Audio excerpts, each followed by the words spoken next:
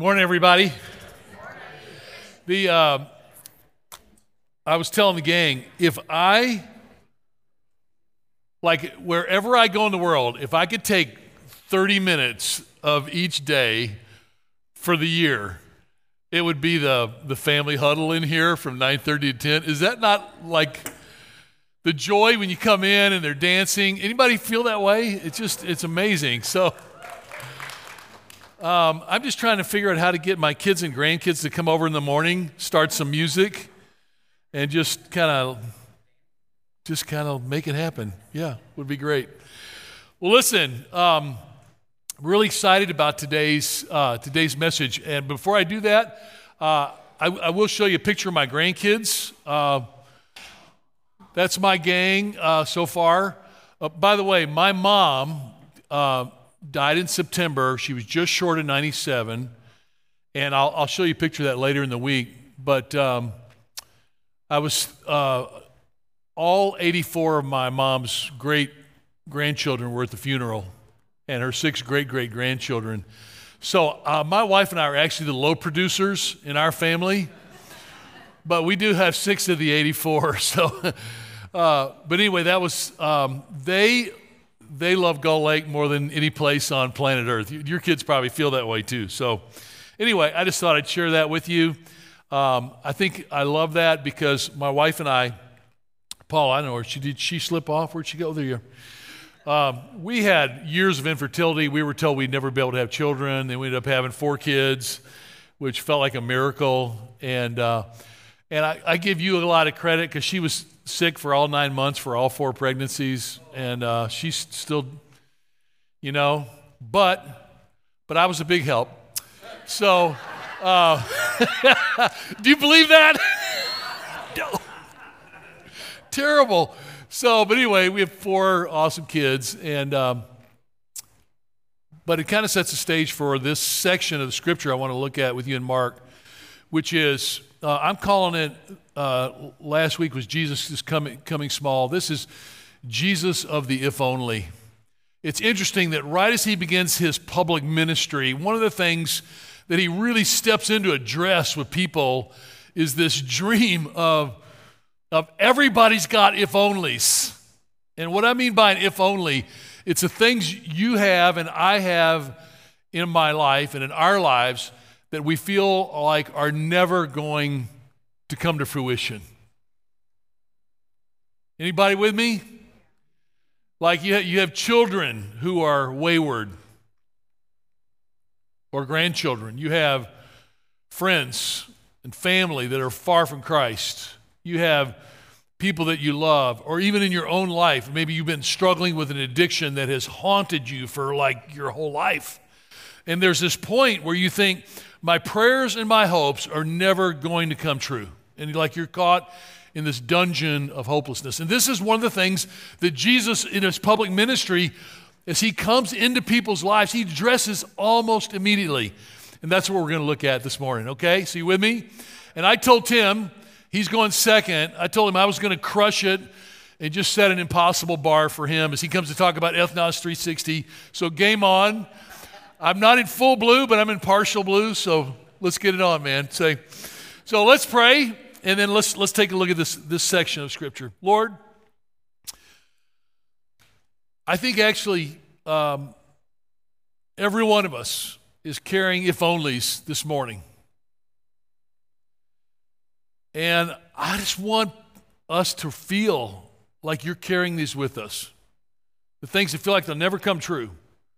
Concerns, relationships. Lord, somehow speak into us this morning about how you come and respond in our if-onlys. In Jesus' name, amen. Okay, so here we are. We're in Mark chapter 1, verse 40. I'm not hitting every single section because I'm just kind of hitting the ones that I feel like the Holy Spirit has led me to be most appropriate to you. But the first one I want you to think about, and I'm just going to say it because I think it's true, is that Jesus hears your hopes. Jesus hears the things that you're hoping about. You're wondering, is anybody like me? Do you feel like, are you hearing me? God, are you there? So most of you have no idea who I am, but I will tell you one story. When a group of us, Paula and I and some of our closest friends started Kensington in 1990, it exploded. It was just one of those things. It was incredible. But there was a caveat in the explosion, and the caveat was I had horrible chronic back pain. I had hurt my back playing for Wheaton College, which whenever I say Wheaton College, you say football powerhouse of the Midwest, okay? I played for Wheaton College. That's just so fun to hear, isn't it? Because it's just so stupid. But, and you know, it's like I could have been hurt playing for Ohio State or Michigan, but of course I didn't, I wasn't good enough to do that. So I ended up having to get a chronic lifelong injury playing for Wheaton College, which is kind of humiliating. It's like, it was so funny because like after the game, if I had a good game, I'd go back to all my friends, in the cafeteria, like, man, did you see oh, no, we were in the library. People wouldn't even show up for the games. It's very discouraging. But I hurt my back, and it was really bad. And so in the first 7 years of Kensington, I spent almost 3 years in bed. And for weeks and months at a time, I couldn't even get out of bed to pee. And I felt like my life had been stolen away. Because I grew up all my life playing sports and loving life, hunting and fishing and golf. And every day was literally, I'd wake up and I'd go, man, I wonder if I'll be able to drive to work. I wonder if I'll be able to. And here's the worst thing. There were probably 20 times where I had two other guys teaching with me.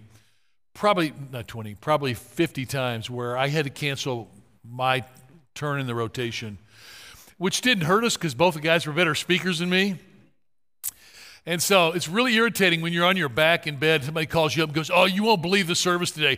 Dave Wilson gave, like, that's the greatest message I've ever heard. I'm like, yeah, I'm hanging up now, And I remember one time some of the guys were teasing. They were like, Steve, if you could just stay injured a little longer, we could be like the fastest growing church in America, No, come on, they were kidding, but you understand. So I felt like I would never be whole again. And it was one of those if-onlys. God, will you speak into that? Maybe later in the week, if you want, I can talk to you about some of my journey on coming out of that, which has really been incredible. Like, I'm not super flexible, but I just chased Barbary sheep and Val Raybuck up in the Stormberg Mountains of South Africa for 2 weeks. So, although my knees are pretty sore from that, but I'm saying, like, I went from like an invalid to living a normal life, and in that journey, I was thinking how during that time, my biggest question was, God, are you hearing me? Do you care? And so here's the scripture. A man with leprosy came to Jesus and begged him on his knees. That's always a big sign, isn't it? If you're on your knees, some of us in our marriages, in our relationships have been on our knees. We hit hard times in our marriage where I don't ever remember getting on my knees, but on my heart, I was pleading with you not to give up on me. And that's another thing we can talk about if you're interested. And it's interesting, I think the NIV, actually, I'm not sure why it puts this. I think it's an incorrect translation. It says Jesus was indignant. I think it's actually, I'll share with you in a bit what I really think the word means. But I do think there was probably just frustration as Jesus sees the brokenness of the world. And so he reaches out his hand and touches the man. And he says, I am willing. So you see the response? He says, are you willing? He says, I am willing. And he says, be clean. And immediately the leprosy left him and he was cleansed. And he sent him away at once with a strong warning.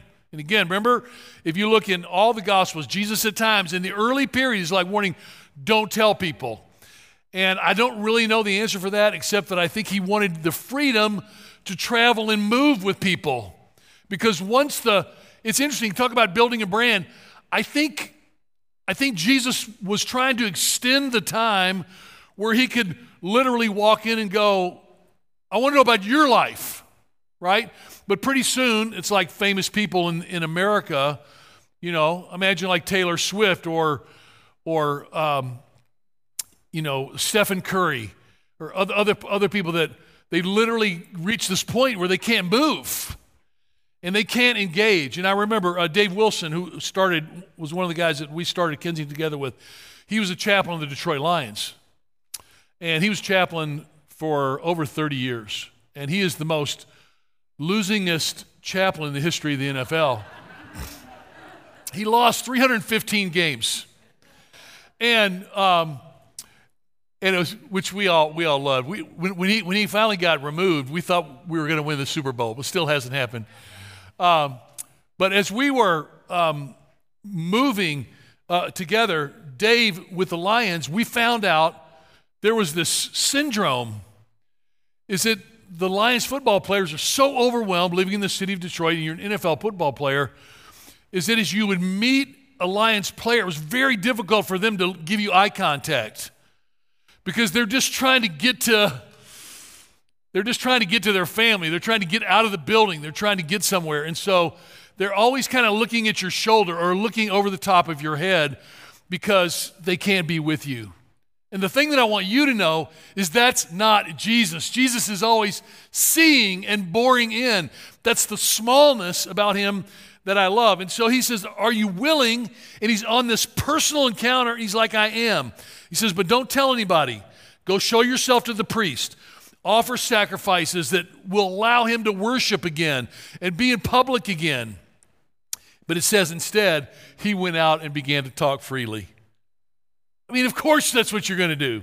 And he started spreading the news. And as a result, Jesus could no longer enter a town openly, but stayed outside in lonely places.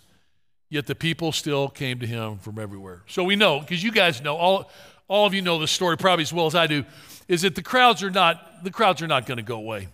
But there's a couple of scripture, of Greek words I want you to think about today, and I want you to feel them with me, okay? The first one is this, are you willing? This word, which is to wish or desire. Thelo is the Greek word, thela, to wish or desire. And this is the part I want you to remember. And as some of you are thinking about this in these scriptures, you might want to take a picture and just think about this. But I think when the leper is coming to him, he's going, are you willing to do this? Would you respond to my desire? And I think Jesus is saying, I'm going to find pleasure in this. Like you are living with leprosy, you are living in an if only that's never going to get answered. And man, when I say this, I feel this. I have a cousin, Kirby, that I've been praying for over 50 years. And he is a hardcore atheist, bitter. And Kirby, if like in the miracle of the world you listen to this talk, which I'd say the chance of like 0.00001, Kirby knows how much I love him and what a sweet friend he's been to me all my life. But man, his heart is just hard. You got this. So that's an if only. Some of my grandkids have developmental stuff. And sometimes when I look at the long journey, it's hard to see a good outcome. It's hard to feel like there's a good outcome coming. But Jesus is saying, no way. I am part of the if only. And I find pleasure in responding. It gets better. And so he reaches out and touches him. Because he's asking, you can make me clean. Jesus says, yes, I'm willing, and I want to make you clean. This word is katharizo. It means, again, there's always these double entendres in Jesus' life and his encounters, but it's to purify physically and spiritually. It's like you're going to be clean all over. This is what Jesus does. And then, I love this, Jesus' response. It says, when he saw this, the word indignant, I'm not sure why that ended up. I know some of the guys that actually translated the NIV. Some of them were at Wheaton College. Thank you. My Greek professor, Jerry Hawthorne, I know he did Philippians in the NIV, and he's gone on to his heavenly reward. But I wonder where this is. But the word is, a lot of you know this word because it's one of those fun words. I guarantee you've taught this in your church. Splanchnizomai. It's one of the great No, really, that's a word. I'm not pretending. And it means to be moved in one's bowels. Moved with compassion. And the bowels were thought to be the seat of love and pity. Well, actually, I would actually disagree that. I would say they are the center of what we feel. Because whenever you're really nervous, whenever you're incredibly anxious, where does it hit you? It doesn't hit you here. Well, let's don't be crass, but this is where it hits. Jesus is moved to his bowels. And he's moved with compassion. And I love that. I mean, how much do you have to see another person and another person's condition to be moved this deeply? Like I remember the feeling when the doctor called us. We had seen our second specialist. We were youth directors at Ward Church in Livonia, Michigan. And we were heading out the door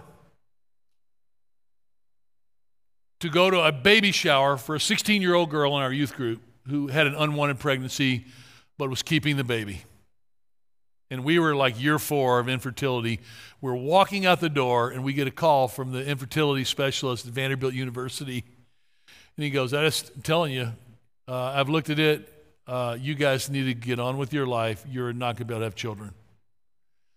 And then we go and we look at each other.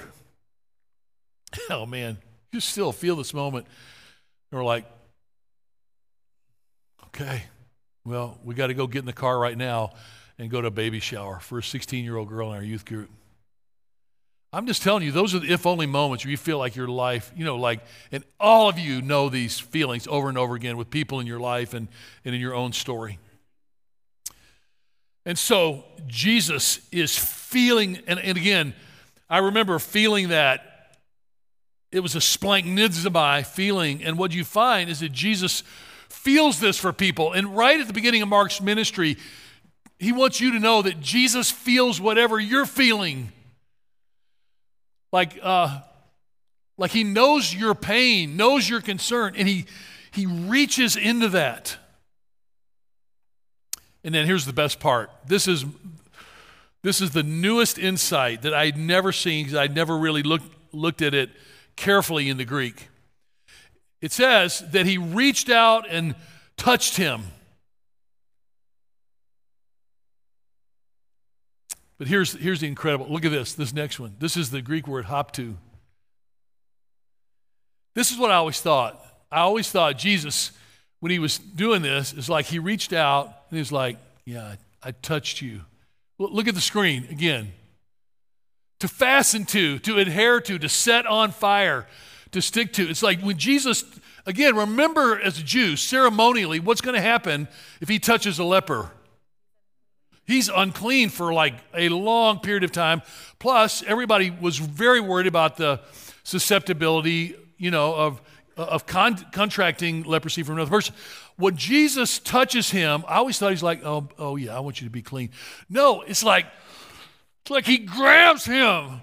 You wanted this morning, didn't you? He's like, and he's like, I am locked to you like glue. Like if you're with your spouse and you're a woman, just kind of grab them really hard on the arm. Like, I'm not going to let go. That was a brand new insight for me. It's incredible. It's like Jesus is like saying, I'm taking hold of your life and I'm not going to let go. Doesn't that even change the way you feel about this story? It's like, I'm with you. And it's like, not only am I with you now in this healing, I'm going to cleanse you. You're going to be cleansed physically and spiritually. But from this moment on, you are never going to forget my grasp. When Jesus touches this man, he's putting the grip on him. I remember our vice principal, Mr. McDowell, who was also assistant football coach. And in World War II, he had lost these 3 middle fingers. He was the most gentle man, very loving man.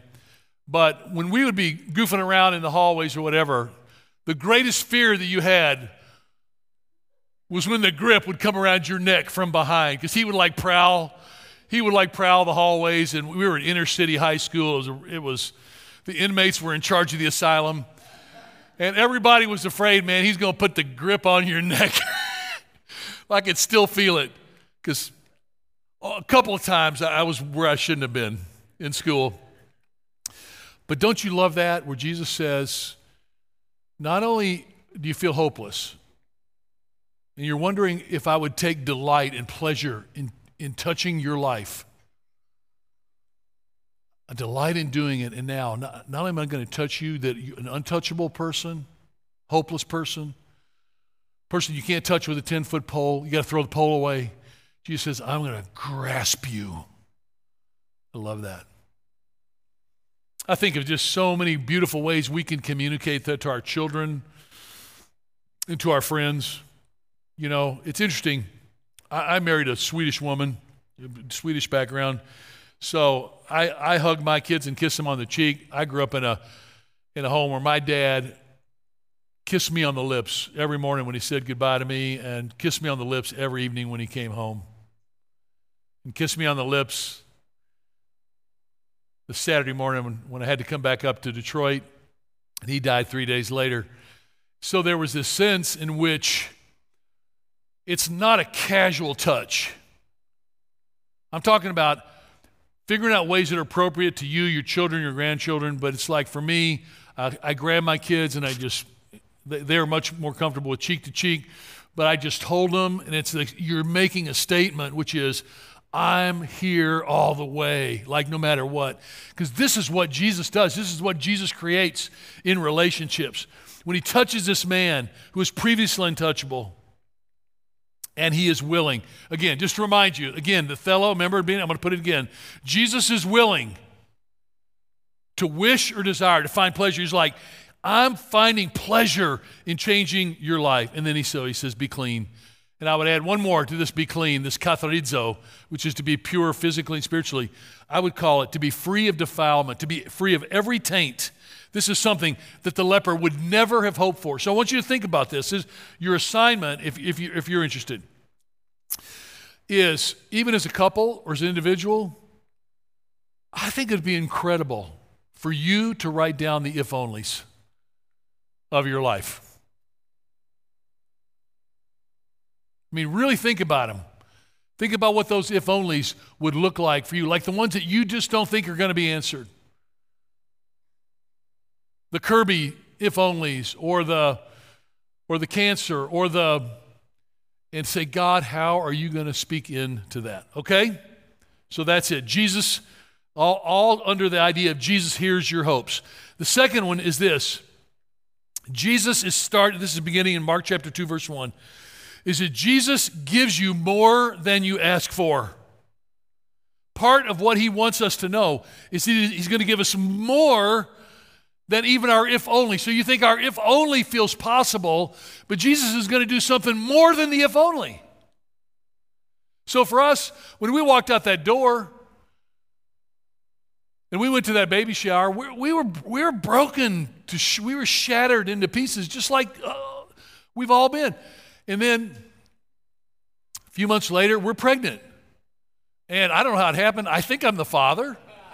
And sorry, that's terrible. That's inappropriate. We ended up having 4 kids. Who's I talking to? You have 8 kids. I am jealous of you. But we just took too long to get going. And then I remember when Paula was pregnant, how terrified we were for the whole time, right? Then we had a delivery that was an utter nightmare. That's fun to celebrate that. There were about 10 student nurses that quit nursing that day after that delivery. They were watching. And so I just want you to know, that in the if-onlys, think about this. Jesus is going to answer that if only in a way that maybe you can't see. And maybe some of those if-onlys never come to fruition like you hope. I don't know what to do with that, by the way. That's part of living in the now and not yet of life with God. But it's part of this journey. But here's what I want you to see.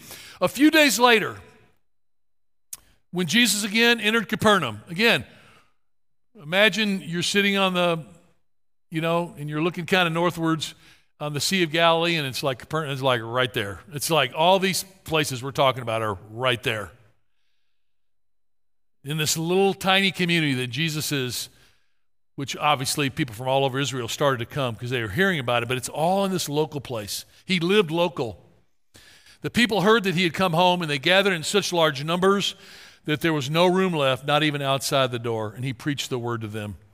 So I don't know if I've ever had an experience where a house was so crowded you couldn't get. Anybody been to like a high school party when you were younger, or where people are scattered everywhere? I remember being in Hyderabad in Andhra Pradesh, India, during Ramadan, and this was 10 months before 9/11, and we were kind of being stupid, but I asked Jai Sankar, our global partner there, if we could walk up to the mosque, and there were literally 50,000 people sitting, at least 50, maybe 100,000 people sitting outside the mosque as the prayer was coming, much less people that were inside. And it was really, really a dumb decision. And as I had my two middle daughters, they were 11 and 13 at the time. We're walking up to this mosque, and the prayers are getting ready to start. And there's a pathway literally like this right here that we're walking up. I'm like, that is, because it's just jam-packed. I'm like, this is so weird.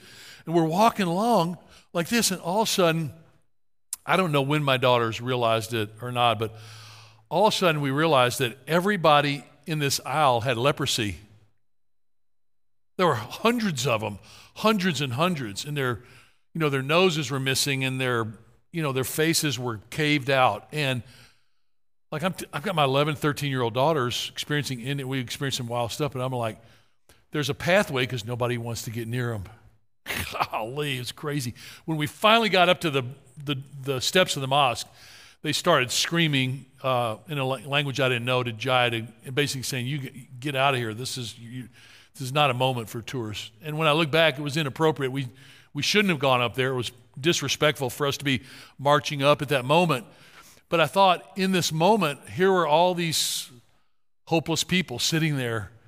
And I thought of Jesus making a statement that even in this life, I don't know what's going to happen. Is it that somehow Jesus wants to speak into our if only? So anyway, that's the only time I ever remember something being so crowded that you couldn't get near it.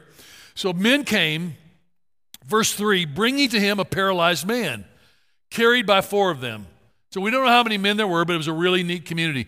It's like a lot of the communities that are here this week. Like there's kind of a Brazilian community, which is pretty fun. We have a Brazilian campus inside we have a Brazilian church inside our Troy campus of just incredible, mostly GM guys that got moved up, and we've had some of our closest, precious friends that are part of that. But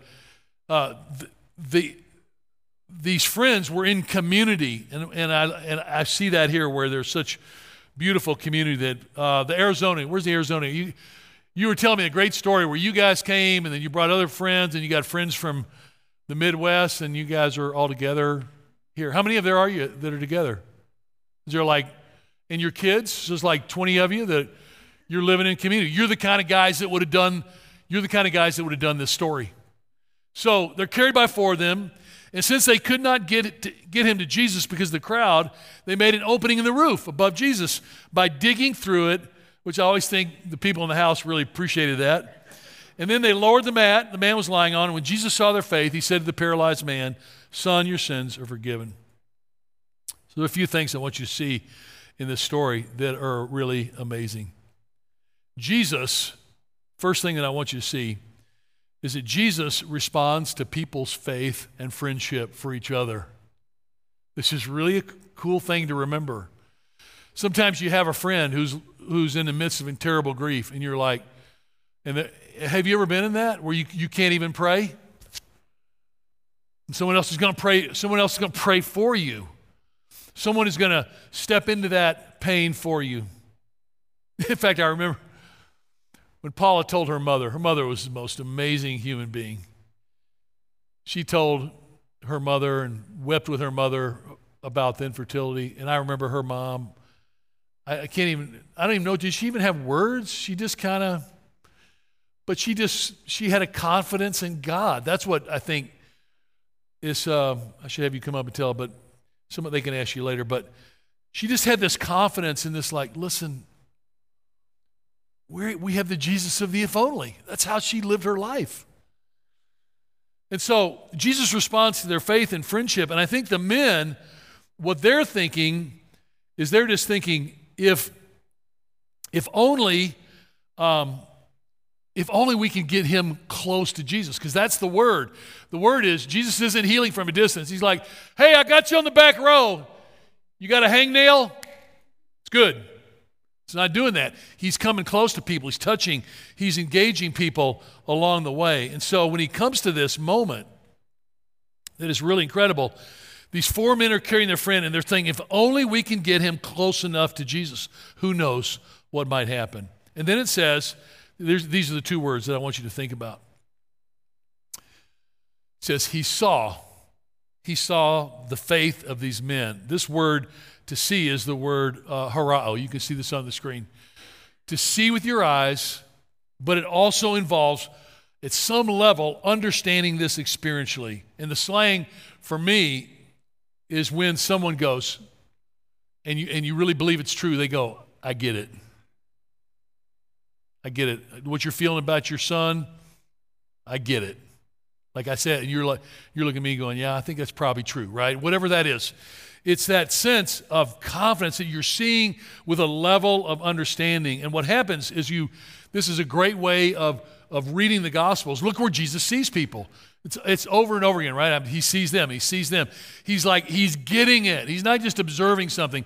He's seeing it and understanding it. And that's something that I want us to pray for. I thought, what if you and I, when we leave, if every time we saw someone, if we refrained from judgment and prayed for the insight of the Holy Spirit. So for example, last week, as I was finishing up my time in Africa, Aaron and his son Kyle flew in, and they had lost their luggage somewhere across the Atlantic. I don't know. So they're getting ready to go hunting, and all he had was flip-flops, shorts, and a T-shirt. And it's wintertime.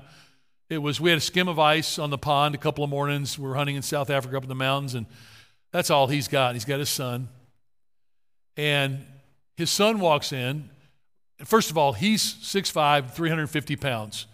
And we start having this incredible conversation, and I'm looking like, man, this feels like an unlikely hunter. And then we're sitting at dinner, and he goes, hey, I want you to know I lost 85 pounds in anticipation of this trip to try to get ready for this trip. So my first observation is what? I don't get it. I'm just seeing a big man who's too big. And all of a sudden I get close. We're sitting at dinner. And I realize he's lost 85 pounds to be here with his son. And his son is skinny as a rail. And he's got purple hair down to his shoulders, parted in the middle. Beautiful. Gorgeous. Hair's my thing. And so I look at the son, and my first thing is I judge him. You don't get a lot of purple-haired hunters in Africa. In camo, you just don't. By the way, I was thinking, do the animals see that? I don't know. That's stupid. It's like Wheaton College. Okay, that's the most fun I've ever had speaking. So anyway, he comes in. I start to hear his story. I don't know how he's doing. We leave. Rufus sends me a picture. This guy just ends up being an incredible guy. He ends up going on a springbuck, which is a small animal on a stalk. The first picture Rufus sends me of their hunt, he's gotten a springbuck, which, by the way, is one of the best eating meats you'll ever have that's possible in the world. And they're laying in grass because it's been raining too much, and you see the springbuck kind of hidden in the grass, and there's 6'5", 350-pound Aaron. He's laying the other direction in the grass. That's the first picture. Like he's just poured out every part of his guts to make this hunt and do it with his son. My point was, when I first saw him, I didn't get it. I didn't see harao. Are you with me? Sometimes you see me. You may not see harao, right? I won't see, but when we talk and when we engage, all of a sudden there's this seeing that takes place, and you realize that every person you're encountering is a miraculous never repeated miracle of existence. So I WhatsApped Aaron just a couple days ago. And he goes, man, we had a great trip. He talked to me about his trip. We're friends now, from a distance. He lives in Texas. And he says, Kyle was very moved by the soup kitchens. Because by the way, this place where we hunt, all the meat goes to 3 soup kitchens, 2 orphanages around Adelaide, and a Christian academy that takes kids that have no opportunity but have the potential for higher education. So it's really a sweet deal for hunters. Everything you hunt is... and the people are just absolutely celebrating it. So he says, Kyle was so moved that when he graduates from high school next year, they've invited him to come back as a missionary. So the purple-headed boy that I judged when he walked in, and his dad, son's going back next year, going to be a missionary for a year there. My point is, if there's one thing we could do to bless the world, it would be to pray with the eyes of Jesus so we'd really start seeing like Jesus sees. Because you're going to judge somebody that is going to be like the most miraculous person you've ever met. And you're going to dismiss them because of their hair or their size or their look. But in that person is the miracle of God working along the way. I just love that. Even guys where the only shirt they have is blue. I mean, that's part of it. You just never know. Jesus sees faith. And he gets it when he sees it, and he sees that faith is action. I want to just, part of this, as we get to faith, this is my last Greek word for the morning, pistis. This is the word faith. And I would say, as I was really kind of looking at this, trying to evaluate, it's conviction that leads to action. And the friends had faith, and the faith was defined by they had a character of reliability. The paralyzed man had faith in his friends. They had faith to get him to Jesus, which included ripping a roof off, going through a crowd. And Jesus' heart, again, this isn't the application in the if only. Jesus doesn't invite us to change anybody. He just invites us to bring people to him. This is, again, the other thing that you're going to see repeatedly in the Gospels. Like there are people, just keep bringing people to Jesus. Keep looking for opportunities to introduce the winsome, beautiful, loving Jesus. And let people feel that. And let people feel that beauty along the way. It doesn't mean fixing them. It means seeing them. It means delighting them and seeing them as Jesus delights in them. This is so true because when I'm preaching at you, I don't do. Do you do it? Like, do you look at people and judge them? Like, did you look at me and go, man, that guy's 67, he is amazing. Was that your first thought? I can guarantee it wasn't as you watch me kind of walking forward. No, don't judge me because you don't know, man. You don't know what's in my heart. And I don't know what's in your heart, but I tell you, Jesus Christ is working. And what I know is when you guys leave here, if you leave here seeing people better, wow, incredible. What could happen? So on this trip, there's a couple that showed up on our trip that were not, there was 7 of us, and including I had my great nephew with me, which is an unbelievable experience. He couldn't believe he was on this trip. He's from Memphis. And there was a couple from Texas, Steve and Patrice. And they were a blast. They really loved to drink. And Patrice would get super nervous when she would hunt. So she sees in the morning, she's literally in the car. You got to see these roads. Because I hunted with them one morning. She's holding her wine glass, trying to calm herself down before she hunts a blessed buck. And so I'm like, man, they're crazy. They were fun. We were enjoying them. But here's what happened on the trip. About day 5, she didn't go out with Steve on the hunt. She stayed back. One of the housemaids, the grandmother, her 2 granddaughters would help out around. They were like probably 12 and 10. And they were asking me for stuff. And I got to tell you, I was really rude to them. I'm like, I'm here with my great nephew and my buddy and their sons, and we're having an incredible time. And like, I couldn't see them. And I walk into the braai room, which is the fireplace where, everybody hangs out at the end of the night. And Patrice is in there working with them on their English. She stayed home from the hunt, and she's working with them. And then she taught them how to make a grilled cheese sandwich with the microwave. And so for 2.5 of the days that she was supposed to be hunting with Steve, she stayed back and hanging with his girls. And the last day before we leave, she brings up a little sheet of paper. And the older girl's written her letter, says, "Dear Patrice," and she's writing all in English. She goes, "You are the best person I've ever known. You're the best person I've ever known. I wish you were my mother." And I'm just being a jerk, not seeing these girls. And Patrice, all of a sudden, here are 2 girls that know they're valuable to God. Because a woman that needs to drink a little bit too much, she has the eyes of Jesus to see what I can't see. And I just want to challenge us today to be these kind of people of faith that have eyes to see in this way, and that Jesus will see our faith along the way. Now, almost done. 2 minutes. Immediately, Jesus knew in his spirit that the teachers of the law, remember in verse 6, they're judging Jesus as blaspheming because Jesus says, "Your sins are forgiven."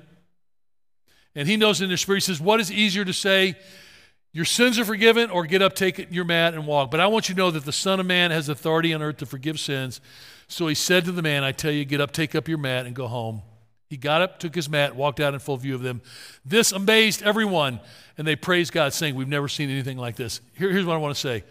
In your if-onlys, it's really important to know that when Jesus is going to do more than your if-onlys, it always begins with the forgiveness of God, the salvation of God. Like you're hoping to be healed. You're hoping someone else is going to. It always begins with living an encounter with the living Christ. That's the above and beyond more answer than we could have ever dreamed, to be cleansed, not only physically but spiritually, to be forgiven before we're even told up to stand and walk. Forgiveness first. Forgiven, this word, aphiami, means to take away a debt, to send it away, and to keep it no longer. And I would say to any of you, if you're carrying a debt, if you're carrying a burden, you're carrying a shame or a disgrace, send it away with Jesus. Send it away. One of my closest friends, and I'll finish with this. We've been friends for 32 years. He came to me last year at breakfast, and usually when you breakfast, we're just having a blast. He comes to me, and he goes, "Man, I got to tell you something." He said, "When I was 18, I got my girlfriend pregnant. I drove her to the abortion clinic, and we ended up breaking up and went on. Ended up marrying my wife. We've been married for over 30 years. Had a great life, beautiful children. But man, I just been carrying this, like just carrying it like a barbell around my neck. And I just realized I got to let it go. And I thought, dude, you're forgiven, right? It's part of what we were talking about. Send it away, right? How far, come on, those of us who grew up in Sunday school, how far away does Jesus send our sins? As far as the east is from the west, right? You're forgiven. Man, be healed. Jesus, you're coming to Jesus going, "Jesus, you remember?" Jesus goes, "I don't even know what you're talking about, man, because I removed it as far as the east is from the west." And then not only does Jesus say, "Be forgiven," this is maybe the best part. He says, "Get up." Come on, man, we got a mission. Get up. It's like for me, like for Jesus saying to me, I do not want to die till every Pocod has clean water. Every Pocod village has a church and a school. This is just something. I've got 10 other nations like this that I'm involved, that are important to me. I've got hundreds of millions of dollars to raise before I die, if I can. And what is Jesus saying to me? Not only are you forgiven, man, send it away. Get up. Come on, everybody, get up. Let's do this. And so, this word, agero, you're going to want to take a picture of this one. It means to rise from sleep. It means to rise from death, to awake, and then it means to stir up. It means to stir it up. Isn't that cool? And then, when he says, let me see again what he says. He says, I tell you, get up, take your mat. Take your mat means raise it up. Arrow means lift up and bear it away and go home. Go do what you're supposed to do. It's like at the end of this week, I want to say for you, as you're getting packing up with your kids, get up, take up your mat, pack up your dirty clothes and then your kids' nasty stuff, and go home and do what? Live the life Jesus Christ has called you to live. This is what Jesus does to the if-onlys of our life. Okay, I'm past. Lord, thank you for, just revealing yourself in such a phenomenal way that in some ways, if we'd have been God, we'd have come in some grandiose way. You just came close, and you came close to every one of us, and you're still coming close. And so, Lord, for every brother and sister in this room, as you're calling them and moving them, as they live in the frustration and the heartache of their if-onlys, Lord, we want to believe that you hear our hopes and that you answer way higher and way more than we ever even asked for. In Jesus' name, amen.